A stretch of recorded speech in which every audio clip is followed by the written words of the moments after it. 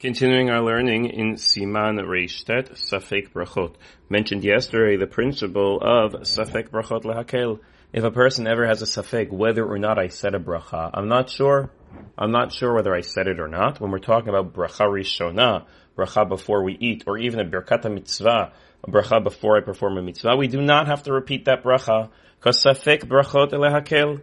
Whenever we have a doubt when it comes to a matter of brachot, we're lenient. According to many, it's because brachot are only d'Rabbanan.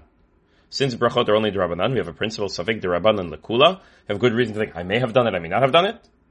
And you can't just say, I'll do it again just in case. Because we're talking about a potential bracha levatala. And according to the Shulchan Aruch, bracha levatala is an isur d'oraita. Since isur d'oraita, that's a big risk. I may have to do a mitzvah d'Rabbanan of saying a bracha, but if I'm wrong, I violated Isur D'Oraita, I certainly should not say that bracha. But even according to those Rishonim who hold that a bracha levatala is only in Isur D'Rabbanan, they also hold of Safek D'Rabbanan Lekula and Safek Brachot Lakel, not to repeat a bracha. Fine, so I ate a piece of cake and I can't remember if I said a bracha or not, I don't have to go back and say the bracha. But can I continue eating? I might have thought that I don't have to say it. Now that I ate it, I can't say a bracha because I finished eating it. I didn't make the bracha before. I may or may not have said the bracha before. Fine. But can I continue eating or not?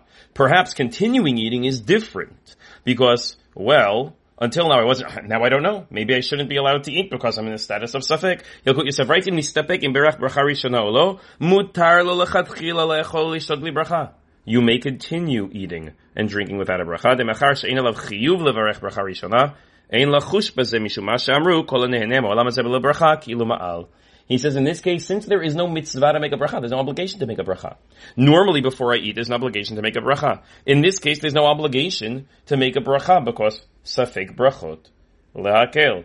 Since there's no obligation to make a bracha, I don't fall into another trap. Another trap is, Chazal tell us,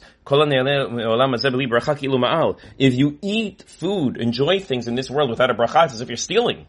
So maybe I'm not allowed to steal, I shouldn't be allowed to make a bracha. He says no. That's only when there's a mitzvah to make a bracha. Since in this case, there is no mitzvah to make a bracha, therefore you're allowed to continue eating, even without one. He says, says,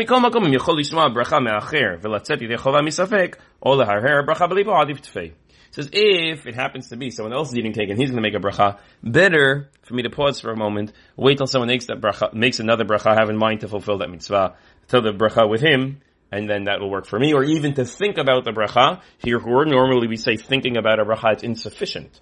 You want to say a bracha, you have to say it. Thinking about it is insufficient, but in this case, because you're stuck, you have no other option, that might be something to consider, so you don't fall into this trap of enjoying this world without a bracha, which is tantamount to stealing.